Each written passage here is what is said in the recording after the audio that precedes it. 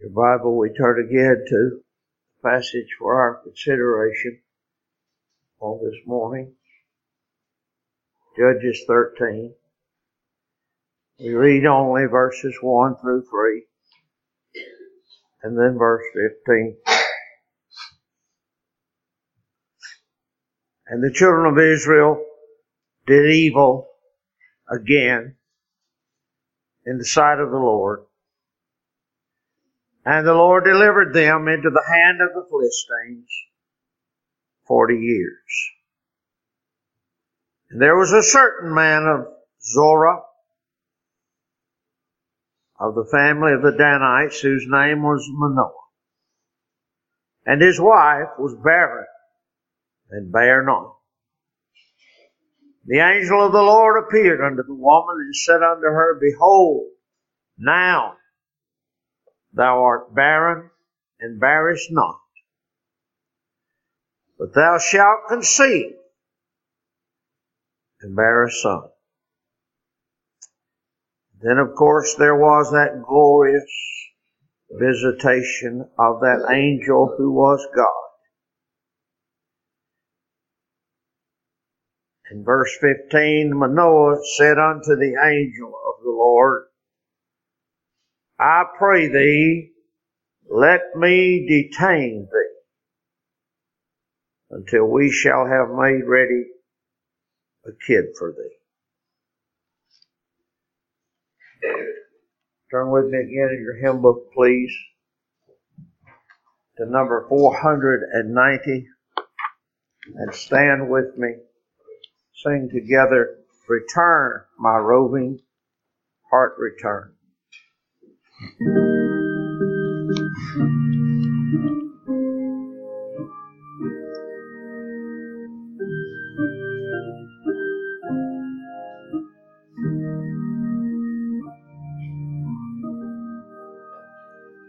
Return, my roving heart, return, and life's main shadow stays no more. Seek out some solitude to mourn, and thy forsaken God implore.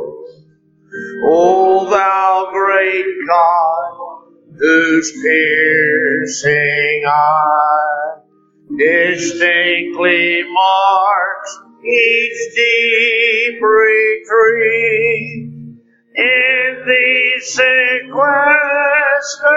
hours draw nigh, and let me hear thy presence meet.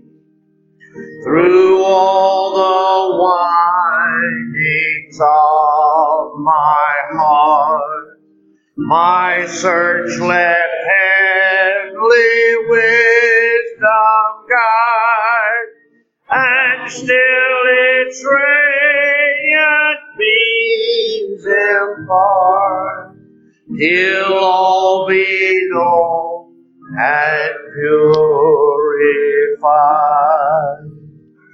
Then let the visits of thy love my inmost soul be made to share, till every grace combine to prove that God has fixed His dwelling there.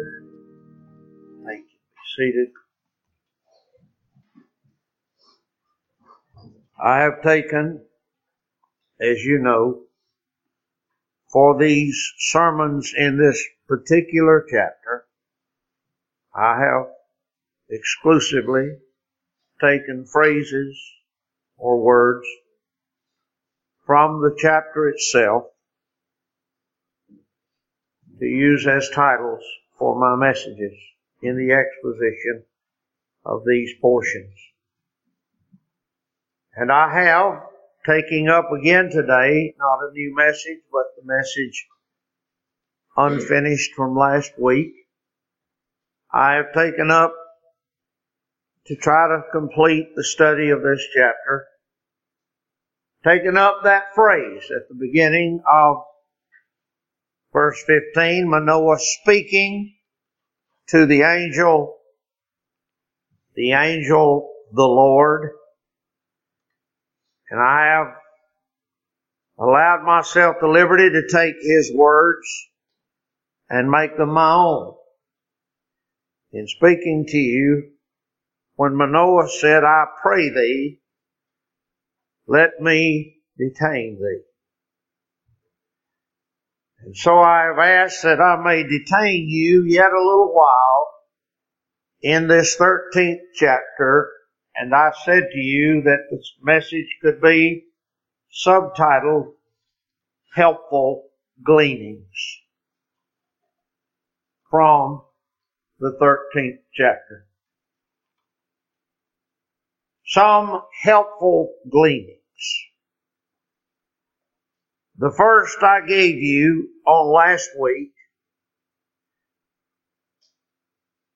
I sought to answer from this text a question so profound, so pertinent for every saint. Why does God delay so long his deliverance?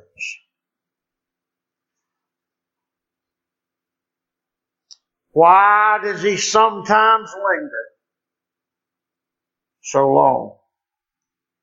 This is a question that is painfully relevant for all of God's sheep.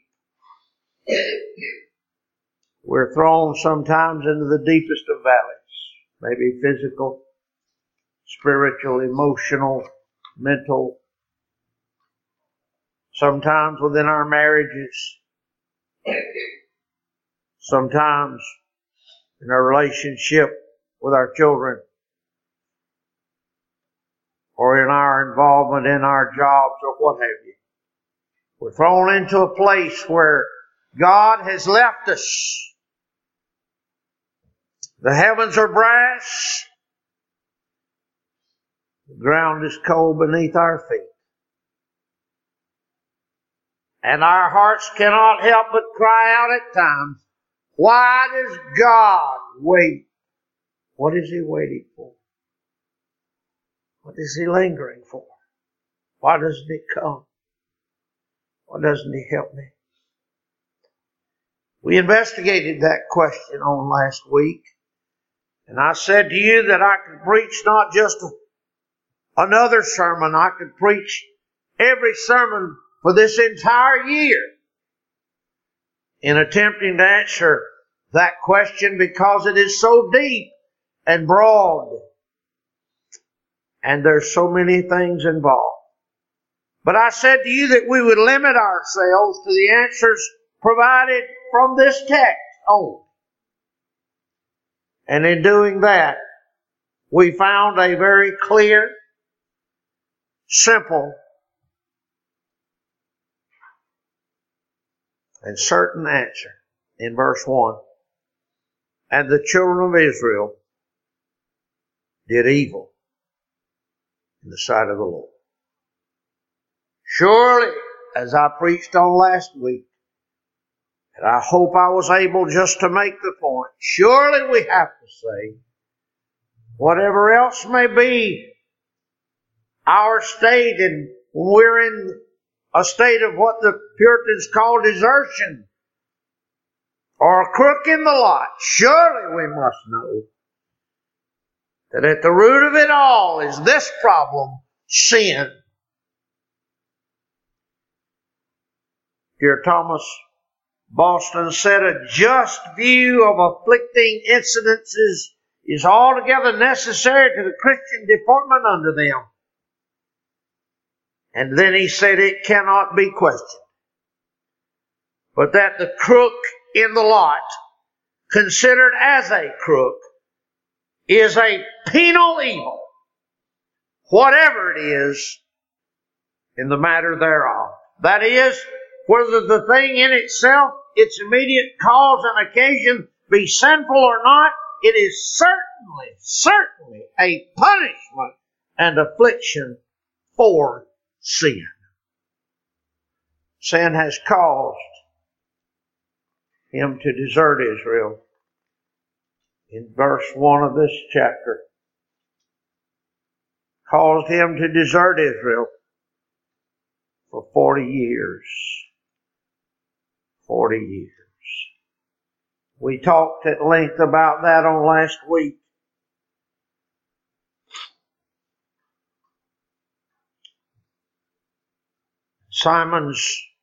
Joseph Simons said that this cup hath gone round ever since the beginning of time, so that few have ever tasted of the waters of life, but that they have tasted also of the waters of Marah.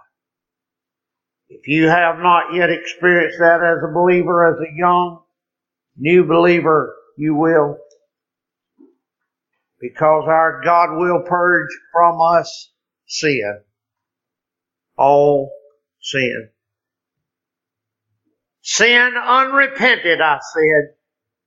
Sin unrepented, or only half repented of, will delay the sure mercies of God. Why so long, Lord? Why so long? Well, of all the multiple answers, this one is surely at the top of the list. Sin. Our sin. Isn't it true that our God brings us in deep places that we may see better our sin? We get ourselves in a position that we think we're doing well.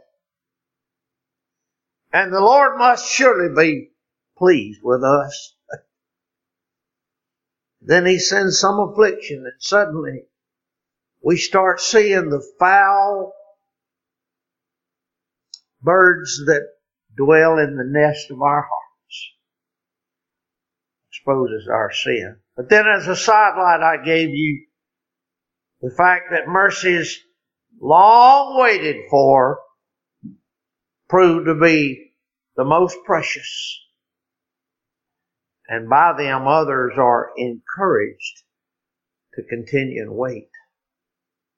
What a blessed word that is. What a blessed word that is. Why does God wait so long? Our sins. But when He comes, how rich are those blessings. Secondly, I gave you as a helpful gleanings. I detained thee longer to show you that the repetition of God's visitations are sometimes needed for our full comprehension. The repetition of God's visitations. Manoah cried in verse 8, entreated the Lord, oh my Lord,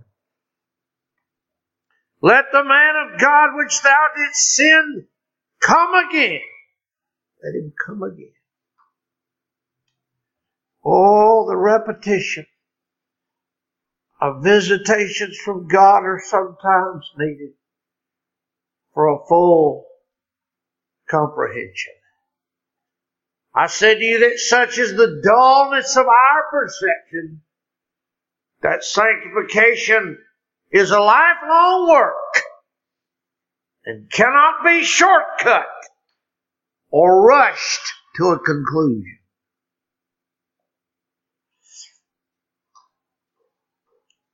Lifelong work. And God must come again and come again and come again. Such is the dullness of our understanding. He must come again. Could I just say to you,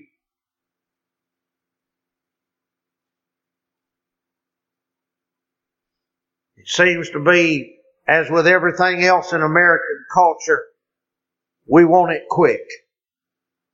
We don't want to wait. We get impatient in the drive-thru. at the restaurant. Get impatient with a red light. And I fear because of the nature of our culture and our society and our lifestyle, we become impatient with God. Want to get on with it. Because of that, and I've watched this here in this county, some of you would know if I made any reference at all to certain incidences here. Some have mistaken zeal for sanctification. Oh, how many young men, some come to my mind now, young men, jumped up and said God called them to preach, and boy, they seemed like they were on fire, burning at both ends, and the churches they were in mistook that zeal for real sanctification, and it's not so. And the next thing you know, they're in a pulpit and pastoring a church, and they don't even know the fundamentals of the Scripture. They don't even know the fundamental doctrines of the gospel. And the church has made the mistake of mistaking zeal for sanctification. Sanctification is a process. It's hard. It's long. It's the work of God purging out of us our sin and exposing our sin nature. And it doesn't happen quickly. And it can't be shortcut. And it can't be rushed to a conclusion. Time, maturity, sanctification. God's visitations are necessary to be repeated and repeated and repeated. What scholars said, there are visitations of God and signs of His favor that are not fully comprehended the first time. And their repetition alone can satisfy the cravings of the heart and the wonder of spiritual understanding. God is considerate of our human weakness, and He visits us again. It takes time. Send Him again, Manoah said. Oh God, send Him again. Is that not the cry of every saint that's heard it once? Known His visitation once? Oh God, send Him again. Send Him again. But now this morning, to finish out your study of this, helpful, I hope these are helpful things, helpful gleanings. Let me detain thee yet again for a moment and give you another. The Lord will use the most unlikely instrument in doing His greatest work. Usually from the most humble beginnings. The Lord will use the most unlikely instrument in doing His greatest work. Usually from the most humble beginnings. I think I read it to you already before, but I don't hesitate to read it to you again. One commentator said that at the time that God sent Samson to begin Israel's deliverance, the crisis was grave. The relief was, humanly speaking, impossible. The family chosen for this experiment was an ordinary one and of no social standing that we know. The mother of the promised child was barren. And the sustenance that was enjoined on her for his delivery was of the most meager description and not likely to produce strength or furnish artificial stimulus. There was no inward holiness shown by Samson. But God had sent him. And sent him to a little maiden. And oh, what commendations, I ask you, what commendations came with his arrival? Absolutely none. He had no pedigree to boast of. He had no title to inherit. He had no possessions or prominence. He was the late arriving son of an Israelite slave in bondage under captivity. Somebody said Samson the hero was first a child at the mercy of the weakest. The grandest river, said this commentator, the grandest river springs from a little streamlet. The noblest man enters life as just the same as the meanest does in helpless infancy. So the spiritual life of the saint, the martyr, the apostle is seen first in him as in a babe in Christ. It is therefore no dishonor to have a small beginning, but it is a dishonor to remain small. The one question is, do we grow mentally, spiritually, in knowledge, in holiness, in power? There's more to be expected of the minute growing seed than of the dead stump. Did you hear that? Did you make the connection? He said there's more to be expected out of a tiny little seed that's growing than a dead stump.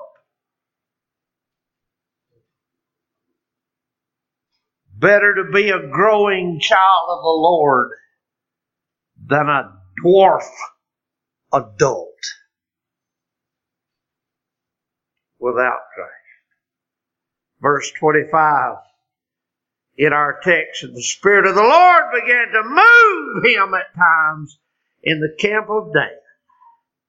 The Spirit of the Lord began to move him at times.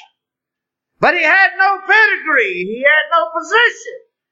The Lord started with the most unlikely material. And this commentator pointed out that even her diet, her sustenance appointed by God, was very unlikely to help this child be strong.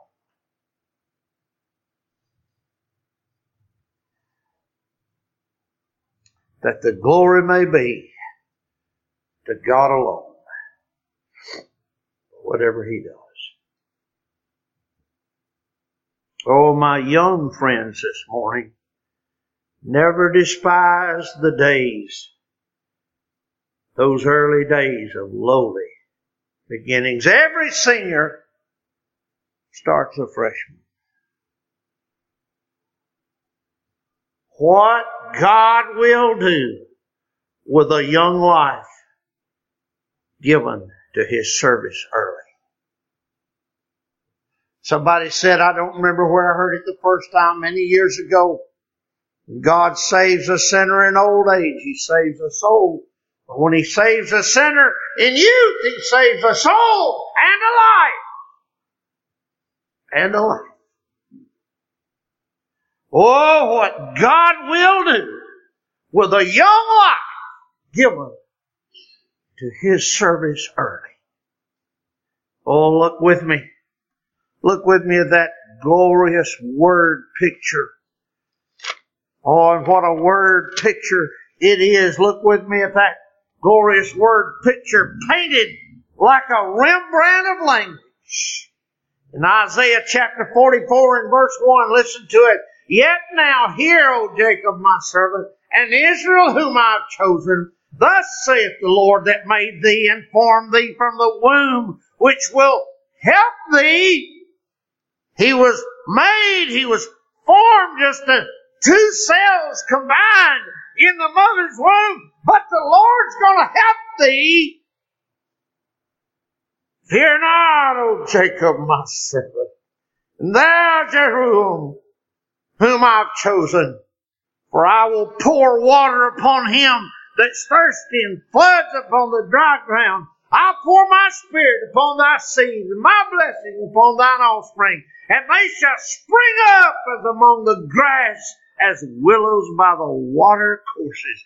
Oh, bless his holy name. He may make beginning. They may make a beginning that looks like nothing more than a little bit of grass. But he said, I'll bless them, and I'll pour my water on them, and they'll spring up, and they'll be like mighty trees, great willows by the water's courses. Oh, yes. Oh, yes. What our God will do with a young life given to his service. Minor, small beginnings indeed. But oh, our God is pleased to do it that way. What about the example? No greater example have we of this truth, this doctrine, than the example of our Lord himself. Luke chapter 2 and verse 39. When they had performed all things according to the law of the Lord, you remember the scene? You remember the scene. When they had performed all things according to the law of the Lord, they returned into Galilee to hear to their own city, Nazareth. Look at verse 40. The child grew. The child grew. Waxed strong in spirit, filled with wisdom, and the grace of God was upon him. Now his parents went to Jerusalem every year at the feast of the Passover, and when he was 12 years old, they went up to Jerusalem after the custom of the feast.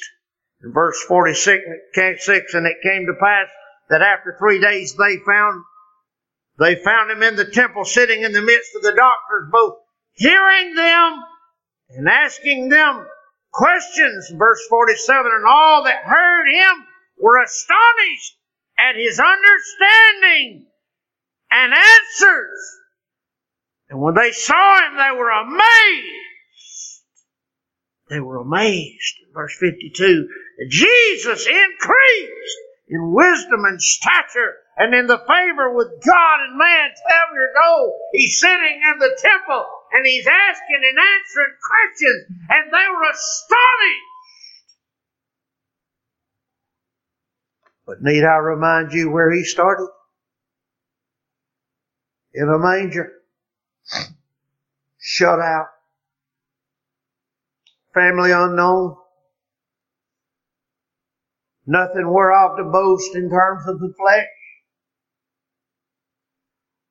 But for 12 years he had grown. He had grown.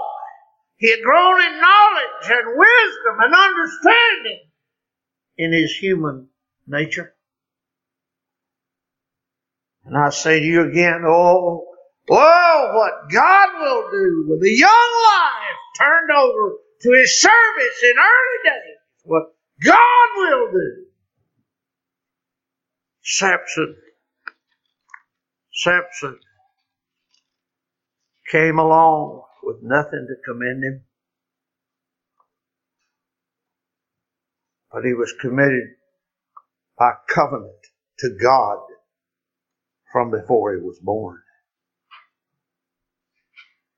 Some of you in this room have been committed to the Lord before you were ever born, before you ever knew anything, saw the light of day.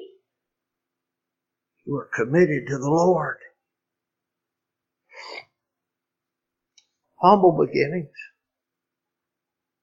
I could go through history, share life after life, story after story. I'll not take the time. You know, and I've proved from the Scripture already what great things God will do with a young life given to his service. Oh, my youthful friends, I beg you, don't waste it. Don't waste it. You don't know what God may do with you. Helpful gleanings. But now, just on the heels of that truth, connected to it, allow me yet one more to detain thee. Please allow me to detain thee. I pray thee. I give you this morning that some men's work may only begin in one lifetime, while the greater plan and ultimate purpose of God may not be seen.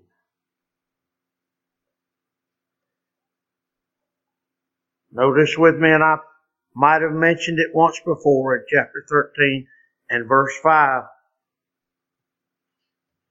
The end of that verse, the angel tells Mrs. Manoah, and he shall begin to deliver Israel out of the hand of the Philistines, and he shall begin. Some men's work may only begin. The greater work of God, purpose of God in his lifetime. This work of delivering Israel out of the hand of the Philistines, this work will never see completion until later under Eli and Samuel and Saul and David and ultimately under Solomon. Even in the splendor of his final, ultimate self-sacrifice in chapter 16 of this book, even in the splendor of that final, ultimate self-sacrifice, even then the work is only begun. Only begun. Oh, all too often, how narrow and short-sighted is our view. Because of the limitations of our sad depravity, how very often is our view of what God's doing so narrow and short-sighted. David, says our Lord, David, I'll let you secure peace, and I'll even let you gather the material. But you'll never see my temple. Only your son will know that joy. You listen to me? Some men's lives may be poured out only to begin. Oh, if I may give you an example from history, in over 5 years, Bloody Mary, in her hot, horrible reign in England, in her 5 years, over 280 martyrs for Christ were burned alive, hanged, drawn, or quartered. But oh, Brother John, oh, they left this world in torturous agony to inherit eternal life. But they never saw what God was going to do. When in 1557 she lit a fire in Smithfield to burn 7 more. And God took the light of that fire and sent it out for gospel light for generations to come. They didn't see it. They didn't live to see it. All they saw was the fire burning their bodies around them. But God started work. God started work that has carried for generations the blessed doctrines of the Reformation and revival. Oh, I say it again. How narrow and short-sighted is our view most of our lives.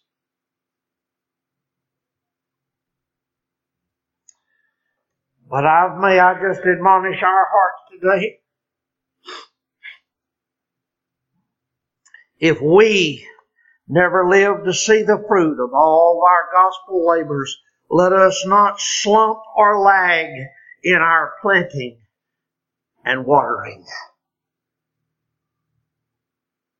God may be beginning a work. And if all we ever see is the beginning, God will do the work. And we may be allowed to be in the beginnings of it. Let me encourage our students, from the youngest to the eldest, as you go back to your schoolwork. You maybe can't see in these beginnings what it's all for. It's just the beginning. It's just the beginning. Be faithful. Be faithful. God is beginning a work in your life. Oh, I wonder, do we remember this morning Galatians 6:9? And let us not be weary in well-doing, for in due season we shall reap if we faint not. Brethren, we may reap. We will reap if we faint not. It might not be today. I bless the Lord, and I appreciate. I bless the Lord how Luke prayed earlier.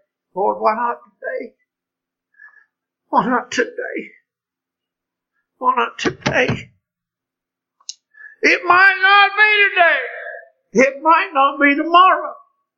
It might not be next week. It might not be next year. It might not be in my lifetime. But God will begin a work, and He will perform it. Somewhere, He will perform it. Mrs. Manoah, said the angel, you're going to bear a son, and he's going to begin the work. Not going to see it. Not going to see it out. But He's going to begin it. Here's a gospel truth worthy of our attention. But I cannot leave this final point without one unavoidable gospel application. Those of you that know me will find no surprise there. Can I just point out to you that Samson only began the work, and by God's very appointment, he could not finish it. But in that, he is unlike our blessed Lord, whom the Scripture tells us in Hebrews chapter 12 and verse 2, He is the author and finisher, hallelujah, of our salvation. Hey, He didn't come to start something He wasn't going to finish. That word author in that text in Hebrews 12:2, you have a Greek lexicon. You don't need my help, but can I just point it out to you?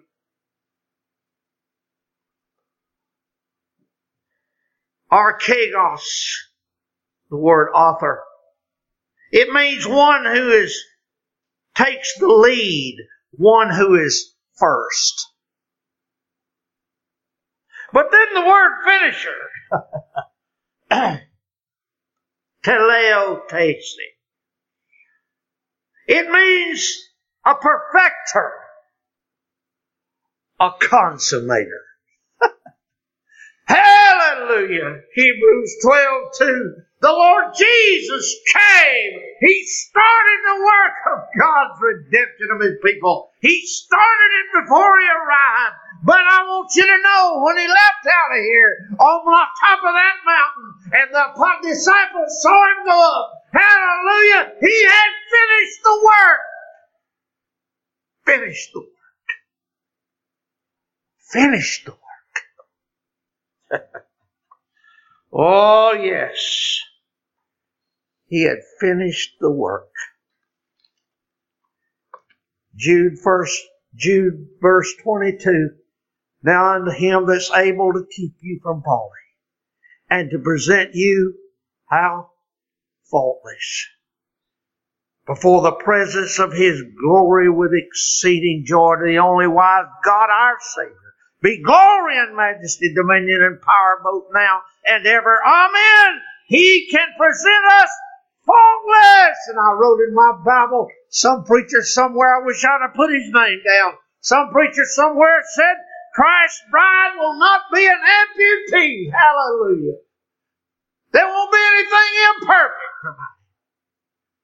There'll be no deformity. He will finish the work. Hallelujah. He's finished the work. Full atonement. Can it be? Woo, full atonement. Can it be? Finish the work. Away with this false gospel that has Christ in heaven wringing His hands, wishing He could finish the work, just hoping somebody will cooperate and enough will cooperate that the work can be called finished. Oh, away with that doctrine. No, sir, at Calvary, when He said it is finished, it was finished. Hallelujah. He didn't just start the work, He finished it. Guaranteed its completion. Jude said one day He'll present us faultless. Faultless. Whatever faults you see in me this morning, you won't find them when we get there. He'll present us faultless. Brother, He's not just the beginner of it. He's the finisher of it. And in this, poor Samson does not mimic our Lord. Finish the work. Well, I'll not detain thee any longer, but I hope the Lord will help you with some of these helpful gleanings.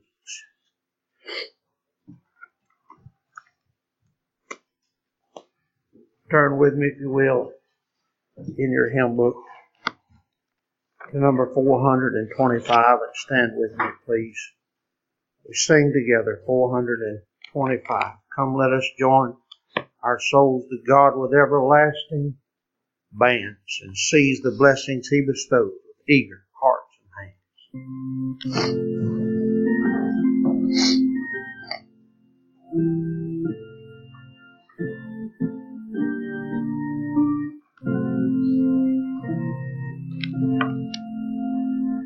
Come, let us join our souls to God in everlasting bands and seize the blessing He bestows with eager hearts and hands. Come, let us to His his temple haste, and seek his favor there. Before his footstool humbly bow, and offer fervent prayer. Come, let us share without delay the blessings of his grace, nor shall the years of distant life their memory fade. Oh, may our children ever haste to see their Father's God, nor e'er forsake the happy path their fathers' feet have trod.